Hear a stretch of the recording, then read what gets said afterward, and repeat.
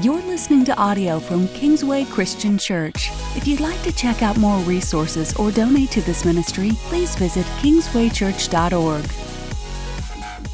Hey everybody, welcome to More to Be Said. This is a podcast we put together at Kingsway Christian Church where we take some heavier, bigger, more serious topics and talk about them at length. And today I have the great privilege of having with me Chase Cotton. He's the community director at the Willow Center in Brownsburg. Chase, thank you for being here with us today. Thanks so much for having me, Matt. It is my pleasure. So we are talking about the topic of addiction. Can you tell us a little bit about your background, your training, your experience? Help us know why we should be listening to you today. Of course. So as the community director of the Willow Center, which is a DMHA certified outpatient substance use treatment mental health counseling center, my role sort of straddles the line between public relations and education. My background is in public health. So I have a public health degree from Purdue, and a lot of the topics that I find myself most often teaching about are mental health and addiction-related topics, both in my previous position with the Hendricks County Health Department before I was here at the Willow Center and currently. So oftentimes you'll find me in the community, whether it's at local public schools, whether it is with the Parks and Rec departments, whether it is at places of worship or workplaces, speaking about these things in a way that's educational and preventative of future problems. Thank you so much for sharing your background with us. How long have you been living in the area? I've been in Brownsburg for just over a year now, but I've been working in Hendricks County for 4 years, and I love being a part of this community. Now, are you Hoosier born and bred? I sure am. I am an Indiana boy born and raised, for sure. I noticed you skipped the word Hoosier there. Yes, boiler up for those boilers who are listening, but I got Hoosier blood because of my parents, both IU grads, so forgive us. We're really glad that you're here with us today. We'll quit poking around at those fun little things. Let's just go ahead and jump in with the big question of the day. Okay. When you are defining addiction, how do you define it? What is addiction? So I'm going to define it slightly differently than what you might find in like the Merriam-Webster's or the first thing that pops up on Google. My definition for addiction is a brain disease with mental, emotional, behavioral, and social symptoms. It's most often related to the brain becoming dependent upon a substance, whether that's chemical or otherwise. And it's usually because of the brain's perceived survival dependent upon that substance, whatever that is. So your brain thinks, I need this to get through the day. It's not just about getting high. It's much deeper than that, which we'll dig into a bit. Okay, so let's go ahead and unpack that. I noticed you said to a substance, and it could be chemical or otherwise. So when you think chemical, we tend to think of drugs or alcohol or something else, but you're saying you could be addicted to anything. I could be addicted to biting my fingernails. I could be addicted to any number of things, the way you're defining it. Am I hearing you right? Yes, and I wanted to present that broader definition for precisely that reason. Addiction is not something that's just happening to those people over there, them, right? The other category that we create for ourselves, both personally and societally. Like addiction is something we all dabble in, and I think most prime example is your mobile device. I mean, these little devices we carry in our pockets are literally built to be addictive, and it's working on those same brain pathways and brain chemicals as hard substances are, like drugs or alcohol. The way I'm hearing you describe this, it sounds almost like more like habits are addictions. Are you making them synonymous? I wouldn't make them synonymous, in particular because harder substances do have harder effects, right, on your brain chemistry. But I would at least draw a correlation so that none of us can feel as far removed as we might like to be. Okay. So help me understand then, what would separate, say, biting your fingernails from heavy alcohol abuse? I think the number one separation is the consequences of such. So heavy alcohol use or really drug use of any kind, since that's what's most commonly thought of when it comes to addiction, they have much more negative consequences in those four categories that I outlined in the definition: mental, emotional, behavioral, and social. Whereas biting your fingernails, it's a little icky, but there are no major consequences. Depends on what's underneath the fingernail, really. Indeed. How often do you wash your hands? But the other piece that I think is really important to understand is that addiction to substances comes with a massive amount of stigma, which is something I'd love to talk more about later in the podcast. But that stigma is maybe better defined as just shame. Okay. Shame for whatever the hardship is you're experiencing that has led to this substance use, and then the symptoms and consequences of that substance use. Okay, so let's talk about shame. Let's go there for a second. Okay. What is shame? So, man, especially as people of faith, I think shame is something we're all pretty familiar with, and it's much different than guilt, right? Because guilt typically leads to better consequences. Shame is a mechanism by which we teach ourselves and others teach us that we are broken fundamentally, right? Broken fundamentally, whether that's because of a behavior or a brain disease like addiction, or whether that's because of something that is part of our identity. That shame is oftentimes very entrapping and very isolating. And I think those are the defining characteristics as compared to something like guilt. What do those two words you use? Entrapping? Entrapping. Entrapping. Like Okay. I can't get it off me. I can't get shame off of me. And then the other piece is isolating. Okay. Let's unpack those two. So why is it entrapping? You say, I can't get it off me. Is it that belief that I have? Is this outwardly imposed? I think shame is internally and external, honestly. And especially in the context of addiction. I mean, we have shame and stigma sort of baked into the way we talk about addiction, especially in the United States. We use words like addicts, junkies, crackheads, potheads, etc. Very stigmatizing, othering language. That's very isolating from an external standpoint. From an internal standpoint, like our bodies know this is not right. Our bodies were created in such a way to respond to substances and to different addictive mechanisms that we might be using in a way that is predictable and scientific, but it also kind of destructive. Right? Our body knows something is happening that shouldn't be happening, but that doesn't mean it's not going to continue to respond to the inputs we're giving it. So that internal shame is almost biological in nature. Okay, so let's unpack that. When I read, this is not a Christian podcast. It is a podcast, though, put together by a pastor that works at a church. And so we're always walking that fine line of talking about the scriptures and not talking about the scriptures. Sure. And so our audience comes from all over the place on these podcasts. But the Bible, when it talks about shame, it tends to talk about it from the stance of that internal thing I know, which is what you're describing. I know that I've done something wrong and I carry shame, and I can carry shame from something my parents handed down to me. What Paul talks about, these ways these are inherited from our ancestors. But it seems like what I see going on in the world today is, and not good, bad, or otherwise, I'm not even commenting on whether I do or don't agree with it. I'm just saying I see this difference. The way that the world of psychology is talking about shame today is it's separate from that. That is almost what we describe as guilt. As what we're describing as shame is almost a sense of feeling unloved or unlovable. Yes. Because of either something I've done or something somebody else has done to me. Absolutely. Okay, so then how does that go into addiction? What role does that play in addiction? The number one role that shame plays in addiction is keeping people from reaching out for help. Okay. Right? So shame or stigma, whatever word you want to use for it. The entrapment piece, that other word I used, is feeling so trapped within this battle that I'm experiencing, both biologically and societally, that I shouldn't or don't deserve to reach out and get the help I need. Okay, so that's a huge word, deserved. Yeah. So the thinking then is, because I've got this addiction, let's just pick one. And so anybody listening, I'm just picking one of many options. I've got an alcohol addiction. And because I have this alcohol addiction and I binge and I purge, that when I binge, I know I'm not supposed to. I know I shouldn't. And that makes me dirty. Is that what that means? Dirty, and you even hear that word being used sometimes in the addiction community, dirty versus clean, for example. More stigmatizing language. Yeah, it's taking the disease and the behavior and the symptomatics behavior and attaching it to the personhood of someone. Okay. That is the shame piece versus guilt, right? Because we have a justice system that punishes the guilty, right? Okay. So with the example of alcohol addiction, if I get a DUI, that is a punishable crime. I am putting other people at risk, right? Like, I should feel guilty for that, right? That is a problem that needs to be punished. But the shame piece is, and I should never be loved anymore because of it, like you illustrated. Yeah. So then that shame, am I hearing you correctly? That shame, if I don't deal with that, then I may never reach out for help. Oh, yeah. I mean, it can be one of the largest barriers, in particular because I say we, representing sort of like the recovery community, if you will, not trying to speak on behalf of them, but just as an ally, we have a way of identifying ourselves with our deepest faults.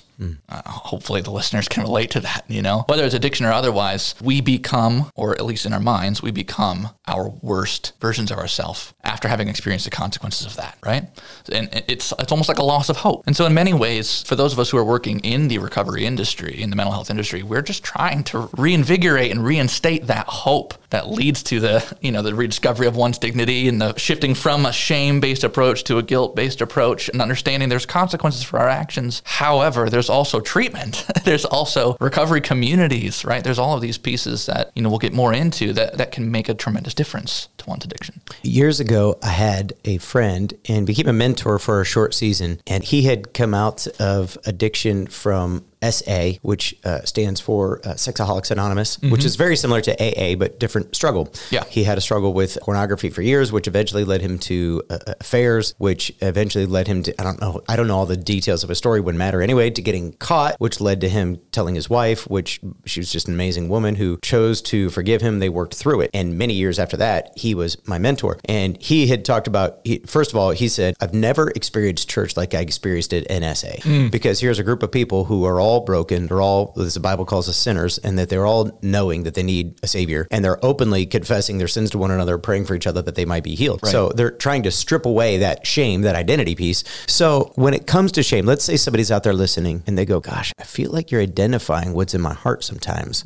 I don't know what to do with that. How do I discern whether or not I have an addiction or whether I just enjoy using a substance periodically? Is there a line in there somewhere where I'm controlling it or it's controlling me? There's absolutely a line. Now, at the risk of maybe losing some of the audience's interest, I need to get into a little bit of brain science here, if you'll permit me. Yeah, please do. Okay. I find it fascinating. All right, cool. So addiction is typically the symptom of an internal struggle or problem. Addiction isn't always the problem itself. Now, it causes a lot of problems, but typically it's the symptom of something that's happening deep down, whether that's shame for something else, whether that's some sort of trauma I've experienced in my past, whether that is an ongoing stressor in my life. It's usually a symptom. When we experience the symptom of addiction in response to this problem, it creates this cycle in our brain called the addiction cycle. Starts with that stressor, that first use follows the stressor, whether that is viewing pornography, whether that is taking that first drink, whether that is smoking that first joint, what have you. After the first use, you reach reliance, meaning I rely upon this substance, whatever it is, to help me de-stress. It's my primary coping skill, if you will, to help me de-stress. After reliance comes tolerance, meaning my brain chemistry is now tolerating the level of substance that I'm using and the severity of the substance I'm using in such a way that I need more to achieve a similar output in my brain chemistry. After that tolerance level is reached, you find yourself becoming dependent, and dependent is full-blown addiction, right? The chemicals at work here in the brain are dopamine, okay? So there's a few areas of the brain. The nucleus accumbens, okay? The hippocampus and the amygdala are sort of the three interior core components of the brain that are at work when we talk about dopamine. It's actually where we get the slang term dope, right? So dopamine is released anytime you experience something that is pleasurable, okay, or that you could register as pleasurable. We experience dopamine when our team wins, right? We experience dopamine when we get a high five from a buddy or a kiss from our loved one. We experience dopamine when we get a good job at work. We also experience dopamine when we have a drink, when we smoke a joint, etc. Only the levels of dopamine released when we have those substances are dramatically more than what our brain is prepared for in normal everyday interaction. When that massive dopamine release is triggered, it starts creating this addiction cycle, reliance, tolerance, dependence, until those are well worn out muscles in your brain, right? Those pathways are deep, like a deep river that keeps getting deeper the more eroded the banks of the river get, if that makes sense metaphorically. So this thing happening in your brain is happening subconsciously, right? So if you're just enjoying a drink, like many of us can do and may not have a struggle with addiction, but just, to be fair to our listeners, the things you need to think about are how much, how often, the type of substance, and what kind of consequences am I experiencing. Okay, so let's go with the drinking example, just for the sake of ease. Am I having a drink a week? Am I having a drink a day? Let's say I'm having a drink a day. Is that becoming 2 drinks each sitting a day? 3 drinks each sitting a day? Right, that's that reliance, tolerance. So Chase, real quick, would you say then if it's increasing in nature, that should be a huge red flag to me? For sure. In any of these categories, how much, how often, the type, or the consequences of my use. Like if those things are increasing, even incrementally and slowly over time, like those are red flags that you're getting your brain into this addictive cycle, both chemically and electropathically.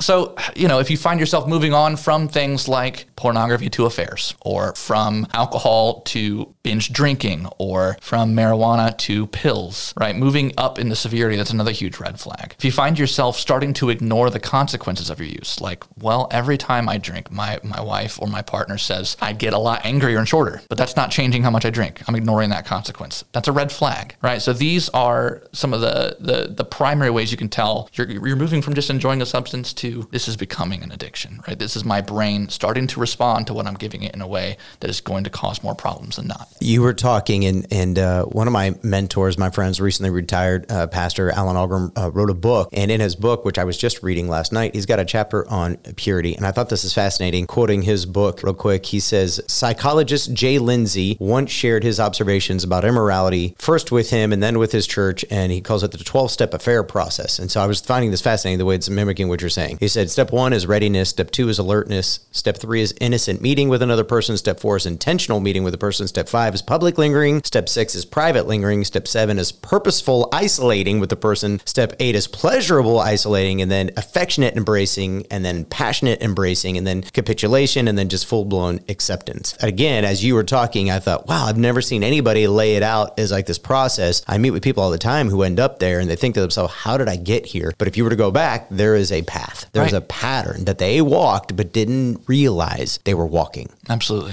So let's say somebody's listening today, and wherever they are and whatever their addiction they're struggling with, or maybe a loved one is struggling with, and they're seeing the increasing nature. How do they stop? What do they do? That's a great question. I want to start just on a hopeful note. Like, there are over 24 million people in the United States right now that are in long-term recovery from various addictions. 24 million. That's a bunch of people. Is there any estimate on how many could be if they were getting help? Yes. So there's about 21 million people ages 12 or over who are still currently in active addiction. Wow. So if you break that into a ratio, it's about 1 in 13. Wow. So either you know someone who's addicted, or you know someone who knows someone who's addicted. Or you are. Right? Now, the sad piece, not that I want to be a bummer, but it's important to note, only 19% of those 21 million are getting the treatment they need. Wow. Only 19%. Okay, so less than a fifth. The answer to the question, how do I stop, is going to be unique to each person, right? Everybody's recovery journey is different. Sometimes it's going to take you a month of hard work. Sometimes it's going to take a decade of hard work. And again, this kind of depends on a number of factors, including like the people in your life, where you live, where you work, what type of substance you're using, where in the addictive cycle your brain is, like what level of brain disease are we at, you know? Those severity pieces and those external pieces do make a tremendous difference. But depending on where your level of rock bottom is, right, you can always start your recovery journey, no matter where that level of rock bottom is. Whether you just got your third DUI and you've been, having recurrences on a weekly basis, even though you're trying as hard as you can, or whether you just got caught at a party and it's your first drink ever, like there is no point at which it's wrong to start your recovery journey. What is the hardest part about starting my recovery journey? I think the hardest and maybe trickiest part is the risk involved, in particular with substance use. So one of the parts of the brain that is most affected by the addiction cycle is this risk and reward center of our brain. The reward center becomes hyperactive because of the level of dopamine we're triggering, right? And the risk center becomes underreactive, and we start making poorer choices. That's that symptomatic, quote unquote, behavior that I've been referring to off and on. That prefrontal cortex area gets really, really cloudy when we are in an active addiction. And the quirky, tricky piece is that some substances can kill you, right? Like if your first substance you try is an opioid pill, a painkiller that wasn't prescribed to you. Let's say you buy it from someone else, right? You don't know what's in that pill, right? There are substances like fentanyl right now that a microcosm amount can kill you on your first use, right? So that's one of the biggest barriers, in my opinion, is just the risk involved to getting the help you need. Depending on where you're at and what you're using, those risks can kill you. And I don't want to bum everybody out, but I think it's important to realize that this is a life or death scenario for many of us who are talking about addiction and experiencing it firsthand, or have loved ones who are experiencing it. But the other biggest barriers is what we've already sort of exhausted, is the stigma.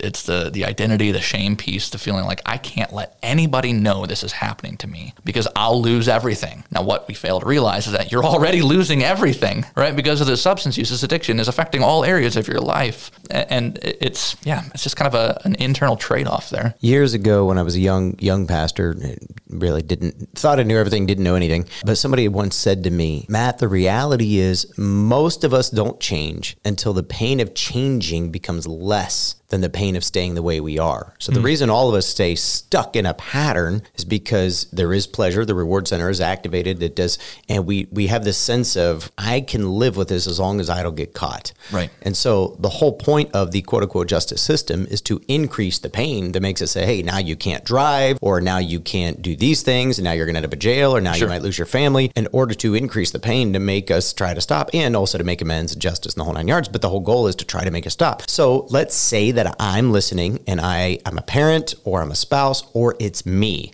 Is there a way to insert pain into the process to force myself to desire the change before the bottom falls out and it's too late? Oh man, that's such a powerful question, Matt.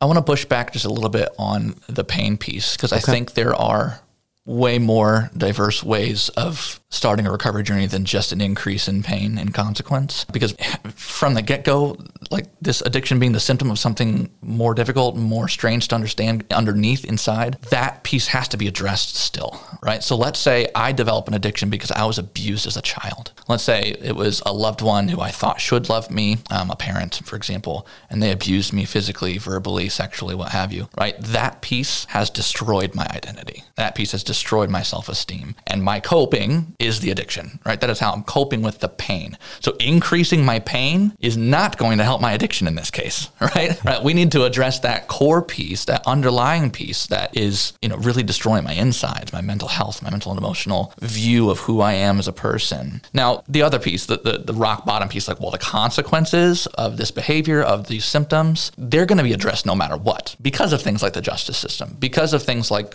how treatment programs are designed to help you become aware and make amends for those things. They're going to be addressed. But I would just push back a little on that being the only way or having to insert pain necessarily. Because sometimes we need someone to insert love into us, right? There's so many adults that don't know what it's like to be loved for who they are. It's just true. So many of us have no idea what that feels like to just say, I love Matt for Matt. Do you have a story? Anybody that you've worked with that you can give us without a name? Yeah. I have so many stories, both hopeful and unhopeful. More hopeful than not, thankfully, just because of the nature of where I work. One story that comes to mind is, a client that experienced a really terrible sexual assault from someone who was a friend of a family friend. And that really messed with this particular client in a way that harmed their self-identity. It led to other coping mechanisms that are difficult to understand, and we probably don't have time to unpack it in this podcast, but things like self-harm, which is the brain's way of trying to control pain, right? If I can control it on myself, then it's no longer out of my control. It's no longer only somebody else causing me pain. But that self-harm piece was eventually sort of the trigger for this person's addiction. Alcohol use was their drug of choice, and it got really out of hand. It included many legal consequences. It included, a broken relationship with their partner. It included difficulties with their kids. But what is so beautiful about this particular client story is that through the therapeutic process at the Willow Center, this client discovered that they're lovable. This client discovered that trauma that happened to them wasn't their fault. You know how many people believe the pain they experience is all their fault, right? Like maybe that's just part of our chemistry as human beings, but oftentimes the trauma experience is just happenstance, right?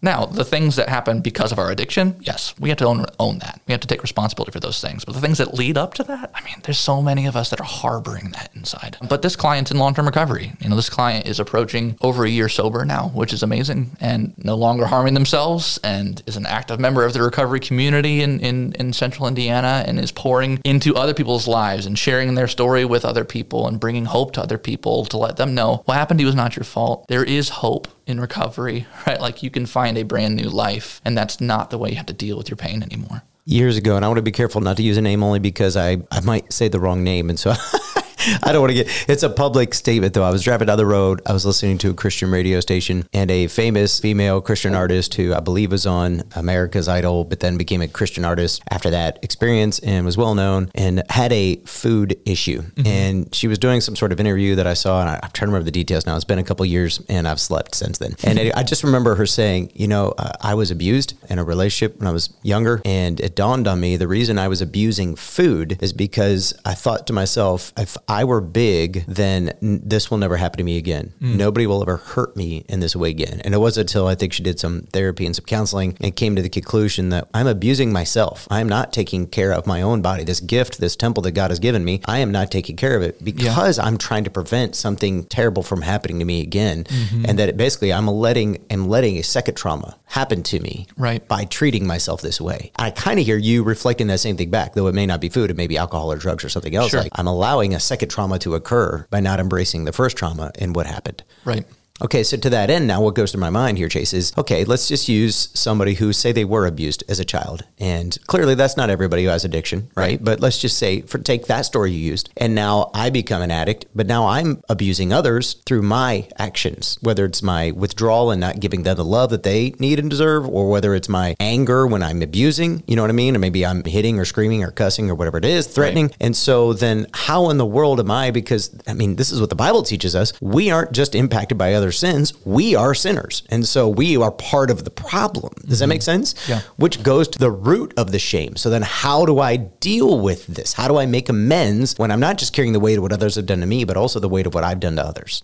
I think the first step to making amends is admitting that you need to make them, right? Back to that first step in the 12 steps, it's admitting our powerlessness. We have to come to a place where we understand I have been enslaved to something, and that enslavement has made me somebody I don't want to be, right? I think it's important to consider the morality piece of our actions. I think it's also a really interesting discussion from a scientific standpoint in that addiction, unlike other diseases, has almost exclusively behavioral symptoms, right? Like when you get diabetes, right? Like you're not going to steal from anybody, typically. Now, insulin's ridiculous expensive, so I wouldn't blame you if you did. Right. But you get my point, right? When you break an arm, you get a cast, right? Like there's no behavioral symptoms. But when you are suffering from addiction, it's almost all behavioral, right? Like you said, abusing others, having emotional mood swings and irregulation. Like the best way to make amends, I think, is starting from that place of realizing I am responsible for the pieces I'm responsible for, and then getting help.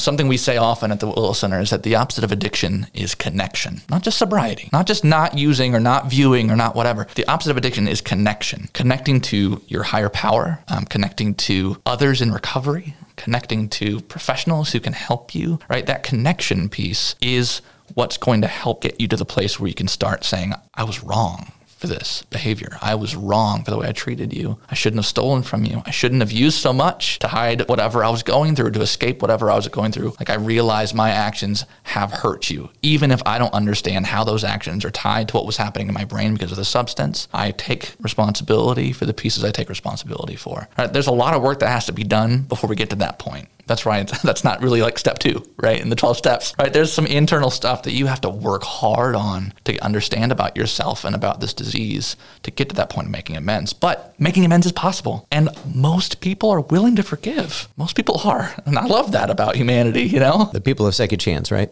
Yes. The thing I keep hearing you say is it's almost like we have to make peace with controlling the things we can't control and letting go of the things we can't, which I know is the serenity prayer, the heart of the serenity prayer, right? Yeah. Lord, grant me grant me the power to control the things I can, accept the things I can't, the wisdom to know the difference. Right. Something, Lord, grant me the serenity, I think is how it starts. Yeah. But that sounds easier said than done. Again, as a pastor at a church who is a Christian, so I realize everybody listening to this may not be that, what I often find myself saying in private one-on-one counselings and occasionally in a sermon from the stage is I'll literally look at somebody and say, I want you to repeat after me. And it'll feel so hokey to them. I'm like, I don't care how Jesus feels. I want you to do it anyway. Ready? Say, I am not Jesus. I can't fix anybody. I can't save anybody. I can't change anybody. It's my way of reminding myself I am a conduit to Jesus. I am not him. I don't have that kind of power. So I hear you saying in a lot of ways, the addict, in order to defeat the addiction, has to make peace with who they are in the world. Yes. Yeah, there has to be a peace. A and peace both aren't. in the broken pieces and on the whole pieces, right? That's that sort of foundational building block that has to be laid in order to take the next steps to becoming a better version of ourselves. And it's not all just about self-improvement, right? So much of this is internal work. So much of this is about finding hope and love again, because so much of that is lost during an addiction. But that foundational building block, that acceptance that I'm at peace with what has happened, and I'm here to make more peace now with what's going to happen. Yeah. Let me ask you a question. It's not going to be completely different. It's going to turn and we'll probably come back again. So give me some grace here, Chase, because you weren't prepared for this question, but I'm ready. How do you, as somebody who's leading others into this place, how do you continue to keep yourself healthy and keep yourself anchored so that you're not drawing water from an empty well? Does that make sense? Matt, yes, that's such a good question, and I'm really glad you asked it. So the world of social work and mental health is notorious for burning providers out. We, again, now speaking on behalf of those who are in therapy and those who are counseling others, we pour ourselves out so much that we forget to take care of ourselves. And we have the same brains our clients have, Imagine that, right? Right, yeah. I'm not Jesus. I can't fix anybody. Right. This is why you see really high rates of substance use with first responders, for example. Those who are pouring themselves out for others all day long and carrying other people's trauma all day long, not taking care of themselves. So to answer your question, how do I do that? I think number one, you have to know your limits. Number two, you have to have a support system in place, other people who either work in the industry, and you have to have healthy coping skills goes for your own stress, right? Because if we're not practicing what we preach, if we will, there's no way we can help other people, right? And that's actually one of those steps in the 12-step process. The 12th step is carrying the message onward, right? Carrying the message of recovery to someone else. That's sort of that 12-step piece. So you have to do 11 other steps of caring for yourself, of fixing your own problems, of working through the internal and external consequences of your use before you're ready to then give it to someone else. Right? Like that model astounds me because like there are so many other areas of life where I think taking that much attention to care for ourselves well, to take care of ourselves before we try and pour out into others, it's really missed. Not to pick on, I'm a person of faith, just to be clear with the listeners, not to pick on the faith community, but we are notorious for like poverty Olympics and like suffering Olympics. And what I mean with that metaphor is like we sometimes try to outdo each other with suffering, which is really unhealthy, where it's like, oh yeah, well, I made 5 meals last week for 5 other people and I ate rice and beans and woe is me, but I'm close to Jesus because of it. And it's like, boy, I applaud the person's compassion, but like you can't pour out continuously into other people without taking care of yourself. Even the old, the golden rule, the words of Jesus are love your neighbor as yourself. What if you hate yourself? What if the love that you show yourself is really negligible, if existent at all? Can you love your neighbor? Like if you're loving your neighbor as yourself, there has to be some sort of level of self-care involved. Yeah, I would say, honestly, I've struggled with this some in the past. If it were up to my wife and I, we would probably give away every dime we own. Oh, sure. It's just that sooner or later we have to eat and we got to figure out how to get to work and we got to have clothes that are not falling off our bodies. Right. And so we had to set limits. And I've talked extensively about this at my church, but we've had to set limits on our generosity to make sure that we're both being generous, but also meeting our family's needs and whatnot. Absolutely. And so I get it. And I do see that whole poverty Olympics or whatever you call it. Suffering Olympics, sorry, where it's like we're gonna outdo everybody else with our suffering. I feel like there's so much more we could talk about, Chase. Why don't we go ahead and wrap this up, and we'll come back, do another episode here. And I just want to say to our listeners, thank you for tuning in today. Obviously, we are a church at Kingsway Christian Church. You can find more about us at kingswaychurch.org. If you want to learn more, you can also look up Chase Cotton at the Willow Center, and just hope that you are blessed and this encouraged you today. God bless you.